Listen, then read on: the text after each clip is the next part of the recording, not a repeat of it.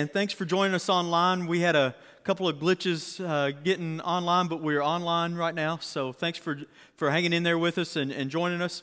And today we're in part 3 of our series that we've been in for 3 weeks now called True Riches. And in this series, we've been talking about how our financial relationship, how our relationship with our finances affects our heart, how it shapes our heart. And so we've talked about moving from one thing to another. Last week we talked about moving from coveting to contentment. And this week we're going to talk about moving from anxiety to trust. Imagine logging into your bank account on a Friday afternoon. You're expecting to see your latest direct deposit go into your account, and so you log in to check what your balance is, and the balance reads 0.00000 whatever.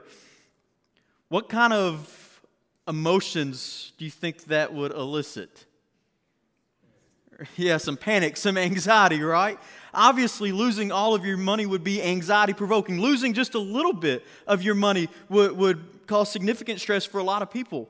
Do you know most people will avoid the risk of losing $100 even if doing so means forfeiting an equal or even greater chance of winning $100? Psychologists call that loss aversion. We try to minimize our losses, right? Loss aversion, it's driven by our fear of unknown. And that fear, this anxiety about all of these what-if scenarios, what if this happens and what if that happens, these what-if scenarios, they compel us to stockpile what we have now for those just-in-case moments. Proverbs 2:10 says this, says, precious treasures are oil in a wise man's dwelling, but a foolish man devours it. Consistent, responsible savings, that's at the core of faithful financial planning. However, I think sometimes it gets taken a little too far. Sometimes saving money just becomes a crutch, something that we lean on too much due to our anxiety about the future. Now, Dave Ramsey would not approve this message, so, okay, I'm just telling you up front. This is not a Dave Ramsey. If you're a Dave Ramsey guy, this is not his what he believes in, so... but that's okay. We can disagree about this. But we should be responsible in our savings, right? But sometimes that becomes a crutch for us to lean on because we worry too much about the future. We have this anxiety, this stress over the future. And so we stress about these what-if scenarios that may never happen. And we stockpile and we hoard for ourselves. And if you've ever experienced any anxiety over money, and I'm not going to ask you to raise your hand about that, but if you've ever experienced anxiety over any money, let me tell you, you're not alone. Money is among the leading causes of stress for most Americans. But why? Why do we suffer so much stress and anxiety, especially Christians? I mean, think about it. If you're not a Christian and you don't have a Christian worldview, you don't believe in a God who will provide for your needs, you don't have that kind of faith background, I get why you might stress and worry about it. But if you're a Christian, if you're a believer in the God of all of the universe, if you are a believer in the God who is a provider for all of our needs, then why do we stress and worry and have so much anxiety as it relates to our finances? I want to make a bold suggestion today that our stress and our anxiety as it relates to our finances is more of a faith issue than it is a financial issue. I think for many it's a trust issue, or rather a lack of trust in God and in His provisions and in His promises. Jesus said this, He said, therefore don't be anxious about anything. Don't say, what shall we eat, or what shall we drink, or what shall we wear? But seek first the kingdom of God and His righteousness, and all of these things will be added to you. And in Luke 12, Jesus said, fear not, little flock, for it's your Father's good pleasure to give you the kingdom. If we believe that we have a good Father and that everything that Jesus taught is true, then our response when anxiety and fear start to bubble up should be one of trust as we remember all of the promises and all of the provisions that God has come through for us in the past, right? Learning to trust God allows us to find security and satisfaction in God as our provider alone. And it opens the door to an incredible and unmatched joy that God offers to those who choose to live not only fearlessly, but generously. And while anxiety about money is common in our modern society, it's certainly not anything new. Scripture tells the story of a wealthy young ruler who approached Jesus to ask what he needed to do to inherit eternal life. And the young ruler, as he's having this conversation with Jesus, he makes sure to point out to Jesus that he has kept all of the commandments. He's been the perfect little boy, good little Jewish boy, all the way up in his entire life. He says, I've kept all of the commandments. What more do I need to do? And Jesus said, one thing you lack. Sell all that you have and distribute it to the poor, and then you will have treasure in heaven. And Scripture tells us that when the rich young ruler heard Jesus say that, he walked away, and he walked away sad because he had great wealth. Jesus calls all of his followers to have open-handed generosity. But did you know this is the only place in Scripture where he specifically told someone to give away everything that he owned? This is the only place. In fact, in the next chapter in the book of Luke, Jesus announces that salvation has come to the house of Zacchaeus, this corrupt tax collector, when he repents and he gives away half of his possessions. So what's the difference? What's the difference? Why would Jesus tell one person you got to give away everything and the other person, you're saved because you gave away half? Well, the difference is the rich young ruler, he attempted to find meaning and security in his possessions. And so Christ's specific call on his life was to give up those things because they were going to continue, and they were going to continue to prevent him from fully trusting in God. And don't we all suffer to some extent from those same challenges faced by the young ruler? We attend church on Sundays. We get our check mark for the day. We say our prayers before meals. We might give away a fraction of our income, all while constantly worrying about our finances. Either by stressing over bills that are coming due that we may or may not have enough to pay, or by saving, or by vainly attaching our security and our self-worth to our possessions and our wealth. I want you to know this today, that the path to freedom from that worry, from that stress, from that anxiety, the path to that is not through meticulous financial planning, but rather through finding greater trust in God's promises as our provider, both for now and in the future. The Beatles, some of you remember the Beatles, any Beatles fans? A few of you, I figured there'd be more than that. Y'all gonna have to wake up a little bit this morning. Y'all are like, I get it's raining outside and it's hitting the roof and like that wants to put everybody to sleep. But y'all are gonna have to track with me, all right? The Beatles. Anybody listen to the Beatles? Okay, all right, a few of you. Y'all remember that song that they had? They Can't Buy Me Love. That was their song. Well, there was a country music artist a couple of years ago that came out with another song that was kind of a take off that song. It wasn't that money couldn't buy him love, but it could buy a boat. Anybody, Chris Janson had this money? Yeah, right. It's a pretty funny song. It talks about all the things that money can buy. Specifically, it can buy a boat and a truck to pull it and an ice chest full of beer. That's what he wants in life. He's playfully mocking the idea that money is pointless by highlighting that life is pretty good when you can buy a few fun toys. Most of us have learned by now, though, that the Beatles and Chris Janson are both right, that money is not the ultimate source of happiness. But it does help to put food on the table and a roof over our heads. Unfortunately, though, the expenses don't stop with just food and shelter, do they? I mean, there's clothes and utilities and childcare and phones and internet and TV and travel and Christmas gifts and student loans and credit card debts. The list gets pretty long. And then there's all of the unexpected expenses. I'm not sure that there's any less satisfying purchase than having to buy like a new washing machine when your washing machine suddenly goes out. I don't know that there's anything less satisfying than having to buy that, right? Making ends meet can be tough, especially when you have those unexpected expenses. The Federal Reserve found that only 46% of Americans, that 46% of Americans would not be able to cover a $400 emergency expense, such as having to buy a new washing machine. They wouldn't be able to pay for it with cash savings. Instead, they'd have to pay it off over time or borrow the money. It would seem that our financial anxiety, when you look at the world that we live in, when you look at the statistics, it would be justified. Because for many families, the numbers just don't add up. There's not enough coming in as there is going out. Thankfully, we serve a God who does care about our bills.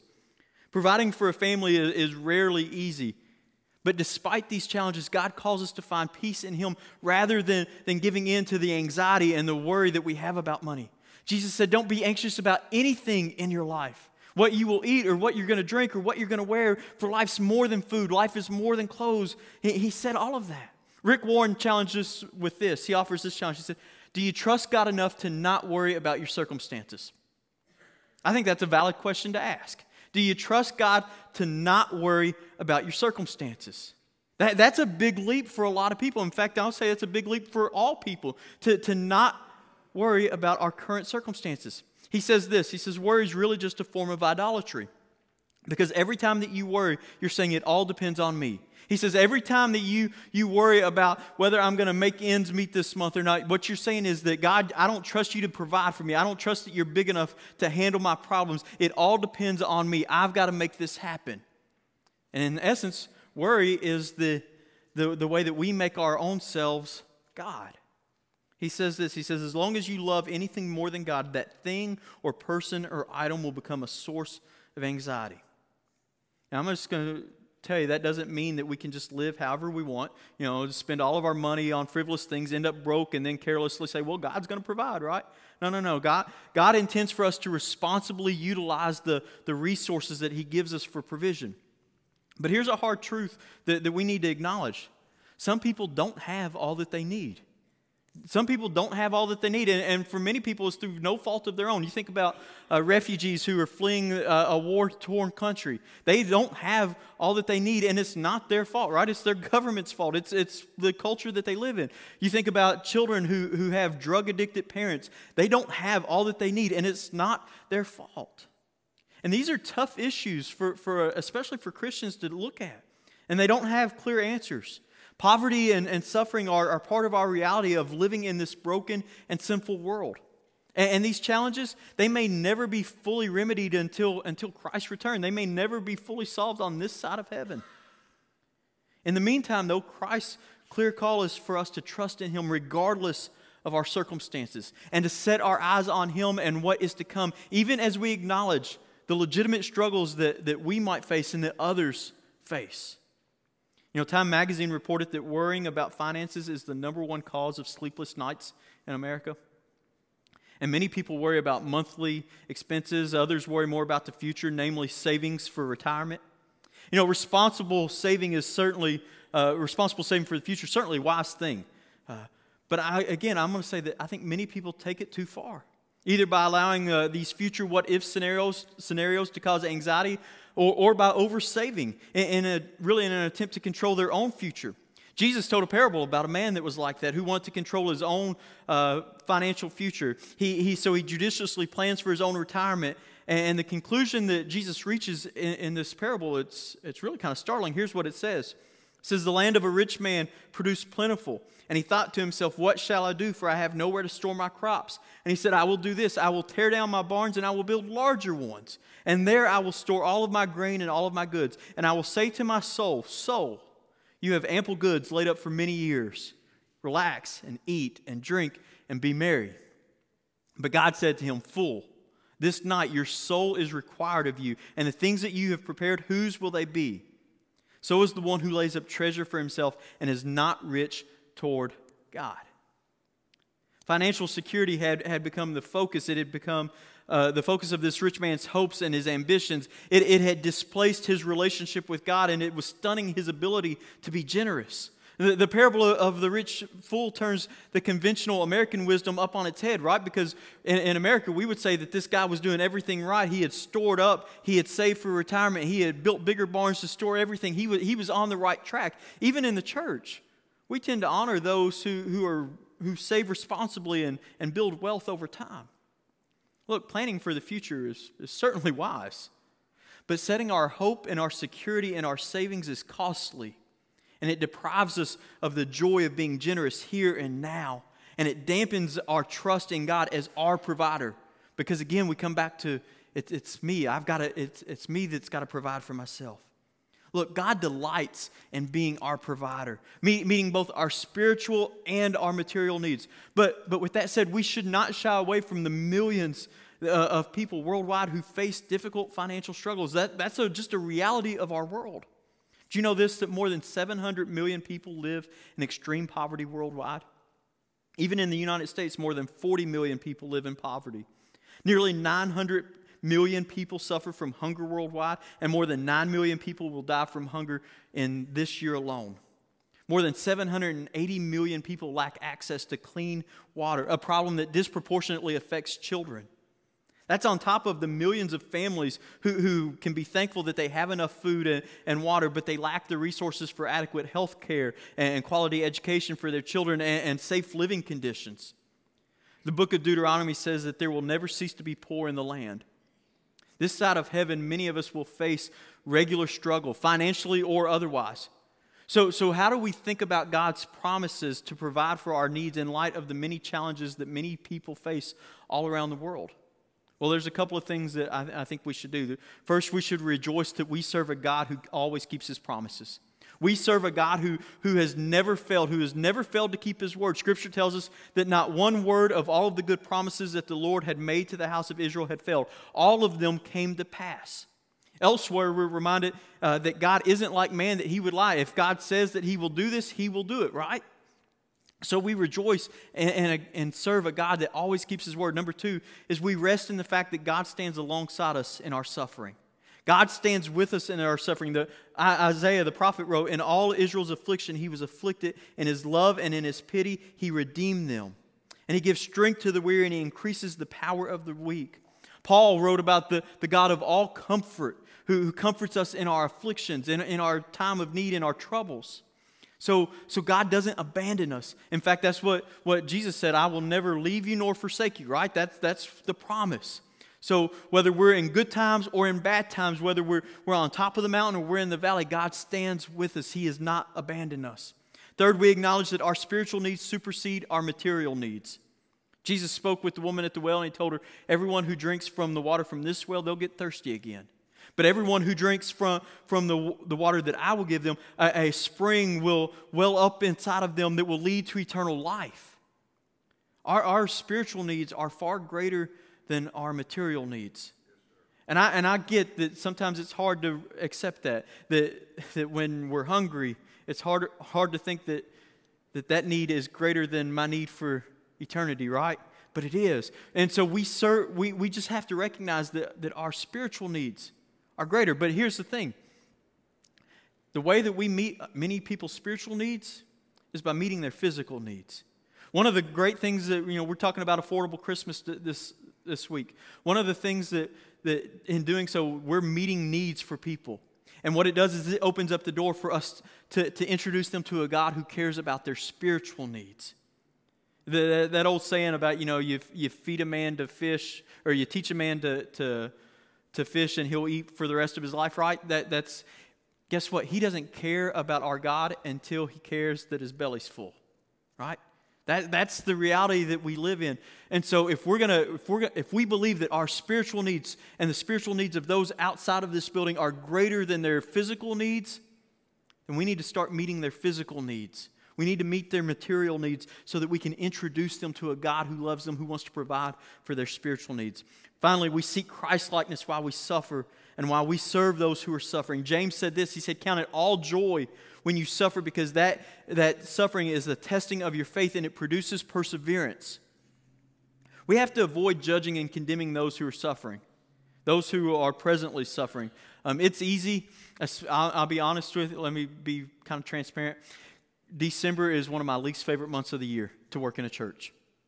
It is one of my least favorite months because in the next 2 weeks we will get calls from all over E-Town, people that will never think about darkening the door of a church, that have no interest in a relationship with God, and they are wanting something. After about the fourth one, it just gets tiring. It gets weird because it's this idea of that they're not thankful, they're not grateful. But look, that's part of the culture that they've been raised in. And so every December, I have to tell myself when these calls start coming in, look, it's a culture thing. It's not just their heart issue. It's a culture issue. It's not just the heart of the person that we're dealing with. It's the heart of a culture. And so I have to kind of look past that. And really, it's one of these things where it's like, Adam, you just got to get over yourself. You just got to get over yourself and realize that there are people who need to be served.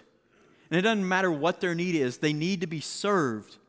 And God has put us here in a position where we can serve and where we can meet those needs. And so I'm just going to tell you that we're going to do our best to meet the needs of people when they call, because that's what God's calling us to. And so we gotta avoid judging them and instead serve them.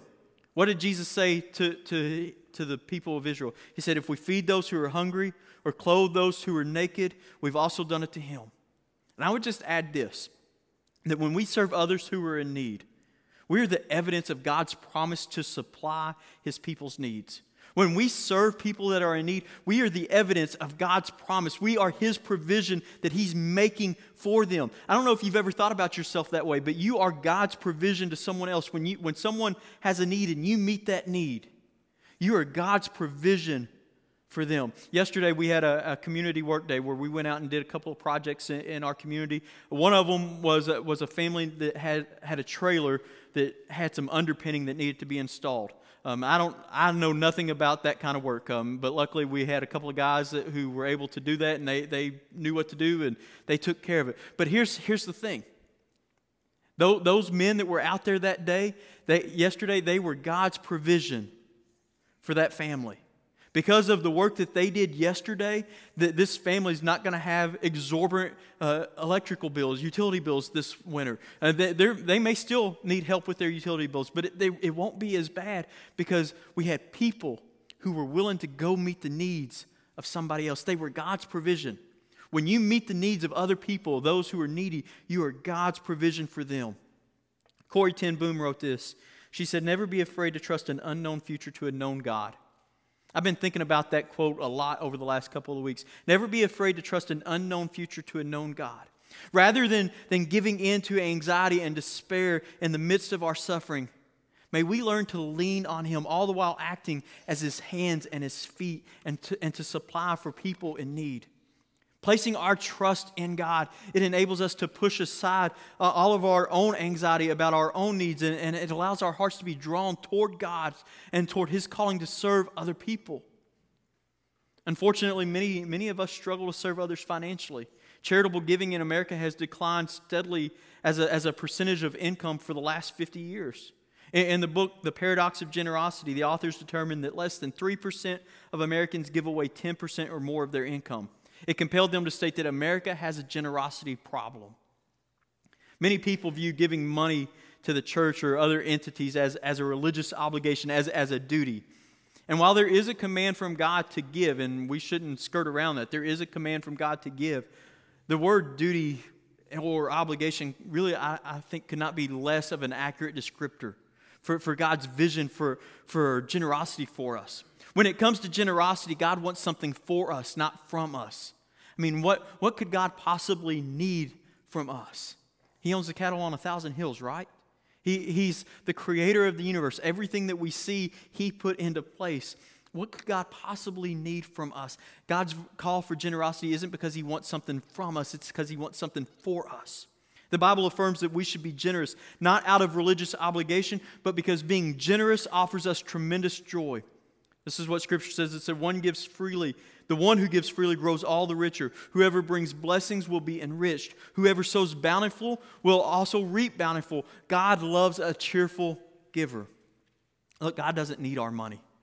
God doesn't need our money. He is sovereign, and He will ultimately accomplish His purposes.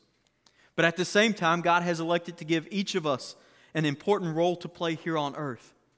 I think that we should think of generosity as an opportunity given to us by God to step alongside of Him in the fulfillment of His kingdom. What plan for money, when you think of it in that way, what plan for our money could be any bigger or better than that? That we have been given an opportunity to work alongside of God in His kingdom, and our resources that He has blessed us with are an investment in that kingdom. So how do we get to that place? How do we get to that place where we see our finances as a help to the kingdom of God? Well, we have to move from anxiety to trust. We have to move from anxiety to trust. God knew that a big roadblock would be money for us in our relationship with Him, in our walk with Him. He knew that. I think that's why there's so many verses about money in Scripture. And I would venture to guess that all of us at some point or another have had some anxiety about our money. Anxiety about what-if scenarios. That's the most common way that this plays out, toward our finances, and it usually plays out in two questions. The first one is this: what if I don't have enough right now? Anybody ever ask that question? You don't have to raise your hand, but we ask that question all the time. What if I don't have enough right now? And then the second one is this: what if I don't have enough for the future? Those fears, I think they stem from a lack in trust, in trust of God's promises to serve as our provider, meeting our physical needs now, and more importantly, meeting our spiritual needs into eternity. And as a result of that, we frequently hoard our resources and we give sparingly in a vain attempt to fulfill our own needs. And that strategy is doomed to backfire. It backfired for the rich young ruler. It backfired for the man in the parable that Jesus told. The writer of Ecclesiastes, he wrote, "He who loves money will never be satisfied with money." If you love money, you will never have enough. I'm just telling you, it will never satisfy you. So why do we allow ourselves to surrender to this temptation? Why do we give in to the fear and anxiety that we have concerning our finances? Why do we allow them to compel us to adopt a mindset of scarcity instead of abundance? Why are we deceived into embracing a false system for measuring our security, a system based on our net worth rather than our Savior? I'm telling you, when you base your self-worth on how much you own, on your bank accounts, on your line of credit, on any of those things, I'm telling you, you will always come up deficient. But when your net worth is based on your Savior, when your security is and your value is based in Jesus, then you will always have more. You will always be found sufficient. Look, don't hear what I'm not saying. There's certainly nothing wrong with providing a nice life for our families. But for many of us, our bank accounts are getting in the way of our relationship with God, and our relationship with Him must be the top priority. R.J. Foster said it this way. He said, if what we have received as a gift, and if what we have is to be cared for by God, and if what we have is available to others, then we will possess freedom from anxiety. This is the inward reality of simplicity. However, if what we have we believe we have gotten, and if what we believe we must hold on to, and if what we have is not available to others, then we will live in anxiety. Did you catch what he said there? He said, as long as we hold on to these things and we believe it's because of our own doing, we will always live in anxiety. But when we live open-handedly, when the things that God has blessed us with are available to others, we will live in freedom from anxiety. Being generous is a gratitude to Christ. And when we are generous in our gratitude to Christ, it eliminates money's power over us. Look, generously sharing with others amplifies our trust in God, and it enables us to experience the unmatched joy of participating alongside of God and serving Him in His kingdom. Look, I'm telling you, there's not a greater satisfaction, there's not a greater joy, there's not a greater high than when you are able to work alongside of God in His kingdom and see something good come from that. I'm telling you, there's nothing better than that. Peter encouraged us to cast all our anxiety on Him because He cares for you. Cast all your anxiety on Him because He cares for you. Generosity is the method by which we cast all of our anxieties on to Jesus. Walter Brueggemann said this. He said that generosity is an act of discipleship. He said discipleship is the renunciation of money's anxiety-producing power.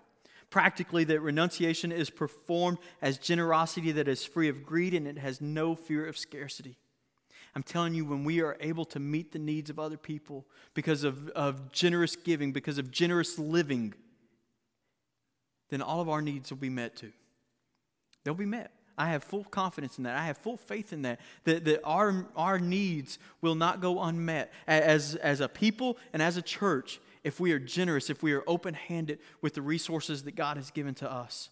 My prayer for all of us is that we would cast our fears and our anxieties, including those that are our finances, to God, and that we would learn to trust in Him as our provider. And in doing so, may we all experience the unique and the lasting joy that God gives to those who serve generously, to those who live generously, to those who make the move from anxiety to trust. So the question this morning is, are we going to live open-handedly? Are we going to say, God, you have given, now we will give away. God, whatever you give, we're going to give away. We're going to be open-handed. And we're not going to worry about, can we pay the bills? We're not going to worry about those things. We're going to be responsible.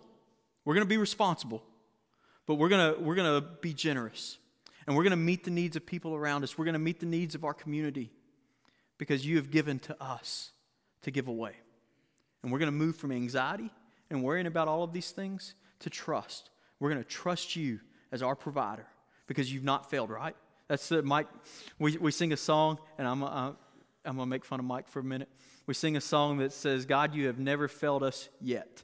And Mike hates that. He hates that word yet, right? It's like there's an implication that we're expecting God to fail. But that's not the point of the song. Is that the point of the song is a reminder that, God, you have never failed us. And there's no reason for us to think that you're going to fail us now, right? God has never failed us. And so will we move from anxiety to trust, trusting that God's promises that he made many, many generations ago are still good today? Let me pray for you.